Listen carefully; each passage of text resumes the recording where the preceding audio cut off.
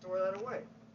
I don't know how good this episode's gonna be, but after our magical theory, magical philosophy conversation, I'm saying because of the AC, I don't know how well this is all going to actually pick up. No, that's fine. I'll start over.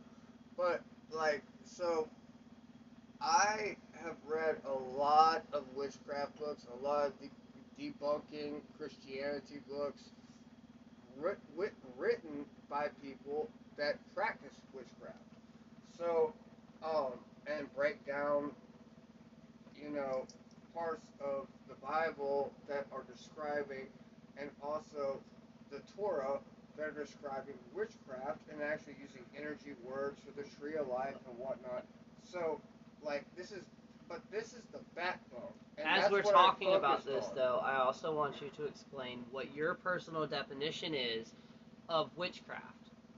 To the base bone. To the base bone, it is manipulating energy to gain an advantage on everyday life. Okay. It is literally to it's the same as mine, manipulating and so the human body can only manipulate so much energy. So we need, as I saw the Sea Witch, I will call you out, I love you. It's called shout out, not call out. Or shout out.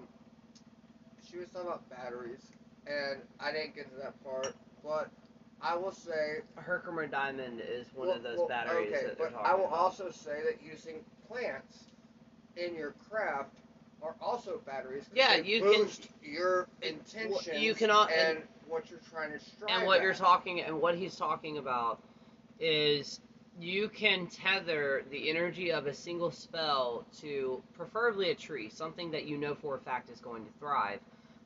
You tether it to it.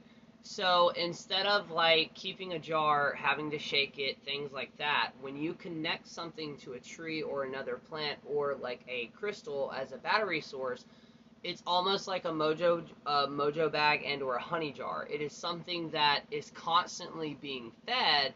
So it's like a crystal that you no longer have to cleanse and put up under the full moon. It in itself sustains its own energy. When you connect a spell like that, as long as it actually each other accept each other, because there have been multiple times, well, it will not accept it fully, and you make that full connection, it is a spell that could, as long as that living tree or plant is still thriving and living, that spell continues. But, like, when we had that little bit happen with us a little while back, and I just literally, and actually I was very inebriated, but I was mad. And something connected with me, and I literally channeled it. That thing that I wrote down, if I would have created that, what would that have been? So I still have the list. I'm just saying, how would that have worked out?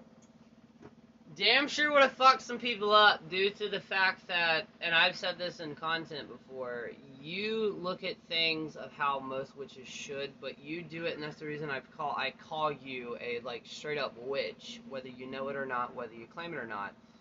The way that you've looked at certain common day, everyday plants, depending on your region, exactly, that's the baseline of how correspondence is made. You look at you observe an object or a plant or whatever the fuck you're trying to use and how it is and how it is seen in everyday lives, and then you apply that to magic. Absolutely.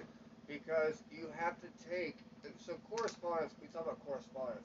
So, besides the magic side, you gotta look at a plant by how it grows, what it does, what are its attributes to it. This is like a fucking game. Well, it's really like the bleeding heart. I'm actually going to cut this off really quick. If it starts getting warm, I'll cut it back on. It's like a bleeding heart. A bleeding heart magically stands for love magic due to the fact, well, it stands for love magic, and it also stands for adult time. Fallacy time. But it literally looks like a broken heart that's bleeding. Most of our common day herbs, magically speaking, if you look at them in certain ways, they literally, random person looked at it and was like, you know what? You look like a ball sack. So I'm going to use you in magic for fertility, not stability.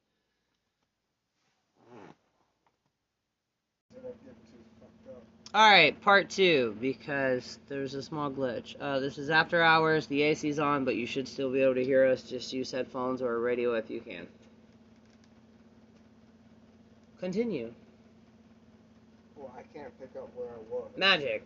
Theory of magic. Well, I understand that. We just explained how you're really, really good at taking something, or the baseline of correspondences. Yeah, like, so correspondence is just, like, how something reacts in everyday life. Basically, like, we're not talking about crystals. Now, that goes into a whole nother area. Yeah, no. Primarily, everyday objects around you, which is also most types of folk magic worldwide, they believe the same thing. The concept of a witch here recently, it always kind of, depending on the person, it always kind of goes back to, like, you know, where the witches that your grandparents or whatever the fuck could not burn. But if we look at how we view witchcraft now, it's weird because, like, do you honestly think people back in the 16th, 14th, and 15th century, 13th, 14th, 12th, 11th century had crystals and, like, all this shit, Absolutely like an altar? Fucking not. Hell no, they were hiding. No, because witches back then, so they were taught, do not speak of witchcraft. You are to hide in the shadows, and you are to know everything. They were basically spies. They literally, and you can look this up, that witches were the first spies. They were supposed to look normal, act normal. They did their magic now, and they made their living through certain people. And you can look this up. And on top of that, specifically when you want to start looking that up in a more closer to modern day times, look up Louisiana, New Orleans. Oh, no, we're going all the way back to I understand that, but listen, Europe, the people, it bleeds into that because the people that did that, and the reason they were so good as spies is because their jobs, no matter the part of history that you're at, they were the people that were around the powerful people that could hear everything that's going on. Like Marie Laveau, for an example. This is just kind of something that I've heard and I've talked about on this podcast, or Marie Laveau Bloody Mary talked about. They basically, Marie Laveau had a lot of friends, and then where her position was at, she was also up there. So what she would wind up doing, and she had two different types of clientele. She had I don't know the proper term to say. I don't want to say workers, because obviously we knew it was not that, but I also don't want to say the S word either. She had her workers. And The people that worked for all the people that were at the plantations. Man, she had clients. Yeah, her different types of clients. She has two different types. She had those. I'm so sorry. I'm trying to come off as non-offensive to anybody, and I don't know the proper terms to say. The people, the living people on the plantations, and then also the higher ups, if you will. And she would use them. I'm not saying she was a con artist, because she would use magic in her spells, but she would listen to the help, if you will. The help in all centuries, throughout all history, they're the ones that knew the deepest secrets because they were around the highest of people. And, you know, how most people were treated back then, whatever you heard, you never repeated. So when somebody rich up there in society came to her, she knew a lot of other things as well, on top of doing her divinations and her magic. So it kind of worked hand in hand, and that's where that kind of, what you were saying, they're like spies. It really was that. That was more, though, I mean, that's a little different. It's more for their protection of being unseen. Well, yeah, but that's also, that's more European, not European. They've always been threatened. Well, it's from that thought process is also what most people here in the United States think of witchcraft, obviously, because voodoo, what I was talking about, voodoo or Creole voodoo, is also not technically categorized as witchcraft, depending on who you're talking about, or depending on who you're talking to. But what you're saying is primarily from They the wanted to UK. blend in. Yeah, exactly. And there I are some mean, people over there that still believe there that. was a point in time that fucking midwives were considered witches. No, because most witches were midwives. That's what I'm saying, is that, and you know, we had this point in time where that bled off, and the witchcraft and the midwife bled off as healthcare got better. But the thing is, Well, I mean, is all that, medical care is basically witchcraft. At its earliest evolution, it was witchcraft. It was alchemy. Yes, but what I was getting at is It just that, took the spiritual so, side from it. what ends up happening with younger witches is that, so they give these platforms. So I started studying witchcraft before Facebook, before Yeah, we both did. even for fucking MySpace. Like, we had meetups. In other words, 80s and 90s, early 90s, 90s, and 80s. like it was before, and you know, like my first book was that bullshit ass fucking book, Teen Witch. And you know, I got into it because I was new to it, and then I kind of like stumbled a little bit, and then I got into other stuff. But what I retained was the bones, not the flesh of witchcraft, the bones. Now, since then, he's also read one or two other books, and then he's One been or around two me my for. ass. Okay. You've read other books that were not stemmed in Wicca, No, and then you've been around me. No.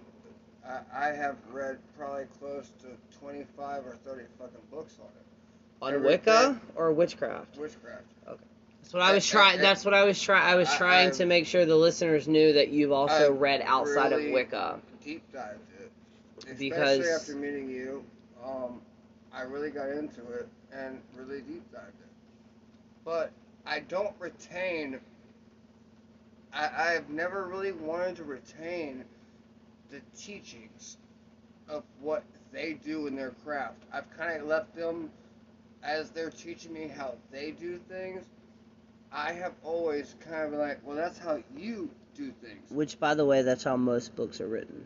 I don't want how you do things. Any book you read, take, unless it comes to a safety matter or something like that, and or invoking any type of ancient energy, I still don't want that. take what works with you. No, I want, as I look at it, I'm going to sit down and kind of meditate on it and like kind of look at it as in how they said it, and I'm going to do my own interpretation on it. Yes, but the reason that I stated what I just stated is for somebody who is just picking up a witch book. They should say be in doing the first anything year. like that. There's social media involved now. Trust me, they are. What I'm trying to say is if you were trying to, the most recent book that involved it, it's called Blood and Bone. The second chapter that they have a small section on what they call becoming the god or goddess. That is basically invoking them, as in you are fully taking them into you. Do not do something like that until, for one, your physical and your energetic bodies can hold up with that. Because y'all, if you've been following me for a while, even on this podcast, you understand what can happen. There's a term for that. It's called fuck around and find out. But in an actual literal sense, you can get hurt. Pull an ancient entity into your fragile mortal being, and you are not set up for it. You don't have you don't have fucking your mental stability. I understand all of this. The reason I had mentioned that, and I'm glad that it got brought up, is because even the books that we read that were primarily Wicca, because in Wicca that's called Drawing Down the Moon. Available when we were growing I know that. Everybody knows that. There were two different. They fucking don't. Most witches nowadays do, due to our generation. Yes, they do. They just don't listen. To our generations, all of us 70s, 80s, and 90s, and shit, I'll even say early 2000s babies. Alexandria. Yeah, we already said that. If you live in the Western world, most witchcraft books that you were exposed to were exactly Love and Light. You do it like this, or it does not work. Now, with that being said, if you are in your very first steps, I would actually suggest following the year today with Wicca, only because Wicca, there are a lot of good things about it, depending on what type of Wicca it is. But primarily the one thing that I like for somebody who's trying to learn is it's very structured. It's almost like an actual like high school or an elementary, to where you know what you're going to research. That way you don't get all over the place. But after that, though, after like the second, going on your second year, that's when you need to venture. But also know, not all, but a lot of Wiccan authors, older or newer, they kind of put that you do it like this or it just doesn't work. That's bullshit. Yeah, that's bullshit. But I would at least wait until your second year if you're going to try to do a ritual or a spell. No, I'm going to say ritual in that spit. Of drawing down or becoming anything like that, because that means that you're intaking that divine energy, God, goddess, infernal, anything in between. I'd go further than that. No. Until you are 100% comfortable in your craft, and I don't mean being like...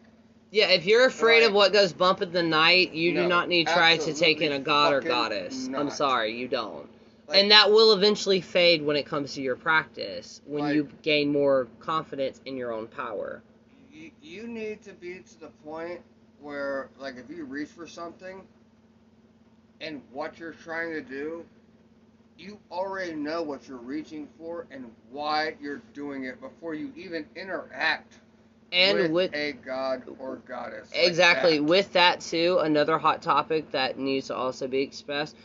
When you do make contact, because what some people are under the assumption of when you try, like, basically a lot of younger people are, or I don't mean younger people as in their age, just as in a craft-wise, witchcraft-wise, they believe that a god or goddess has to come to you. That's not always true. If you're drawn to somebody, set up an altar, do your research, know what they like, what they don't like, learn their history, learn their beginning, and then go from there. They may not always answer, but either way, what you're doing, if you think a divine force is reaching out to you, or like a god or a goddess, or an inferno, or whatever you want to call it, you need to vet them. You need to make sure you are actually talking to what they're representing themselves as talking to, because you're going to wind up interacting with a trickster spirit, and that can go all different types of ways. Not trying to scare you, but this is the reality of deep diving into the world between worlds.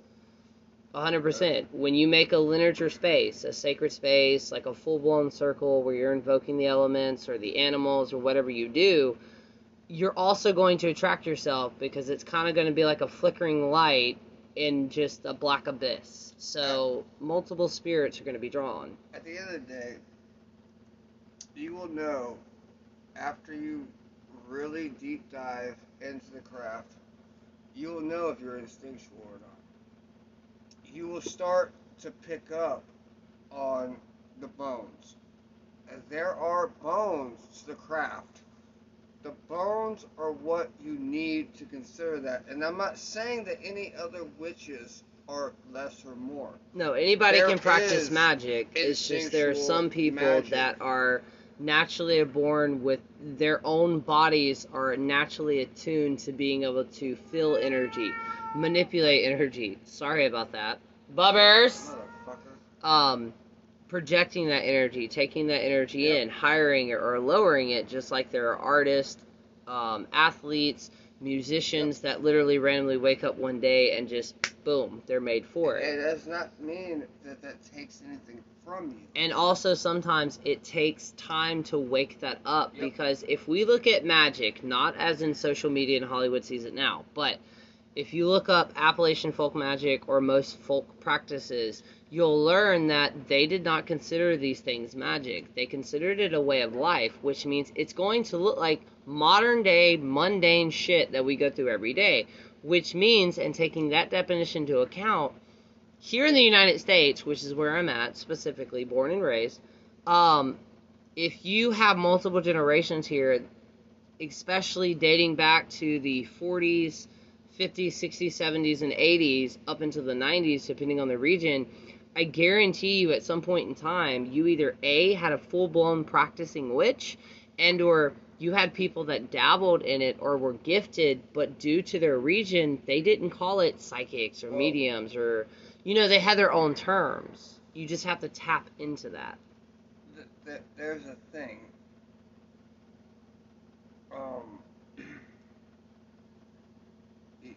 have to realize that witchcraft is really not Hollywood. It's abstract. You have to fucking see that witchcraft is a form of science. And if psychiatry. You can't see, yes, absolutely. It's a form of Spicy psychiatry, if we will. But if you cannot see witchcraft as a form of science and psychiatry, you do not need to practice. Because it is a mental state, 100%. Mental, emotional, and physical. Yeah, you have to make sure you're in the right fucking mental state, emotional state, and be paying attention to what you're using and why you are going to do what you're going to do. And the energies you're tapping into, and that also means if you are on a mental health regimen prescribed by your doctor, continue taking that just like it was prescribed. Taking modern day medicine or mental health medicine is not going to taint or disrupt your spiritual journey or witchcraft journey. Also with alcohol, it's not going to disrupt it. I wanted to throw that out there. If you're not in the same... To a point, you're right. But what I mean by that is if you're not in a balanced mind state to do magic, that balanced mind state is going to be different as long as you have one foot in reality. Very strong foot. You'll be good. But, like, obviously... And also think before you cast or hex. Hexing is not always the answer, and magic is not always the answer. They can help each other, and mundane-wise and magic can help each other, but automatically thinking magic and spells are automatically going to fix your life is going to get you nowhere in magic. You have to realize that magic, yes, it can affect our physical worlds, and it can help us gain or maintain things that we really need and want.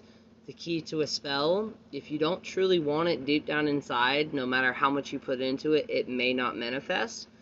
But also with that, know that try the mundane route before the magic route. And just because you did a spell does not mean you do not have footwork to make sure and to kind of show the universe and the energies that you fully want what you're trying to manifest to you.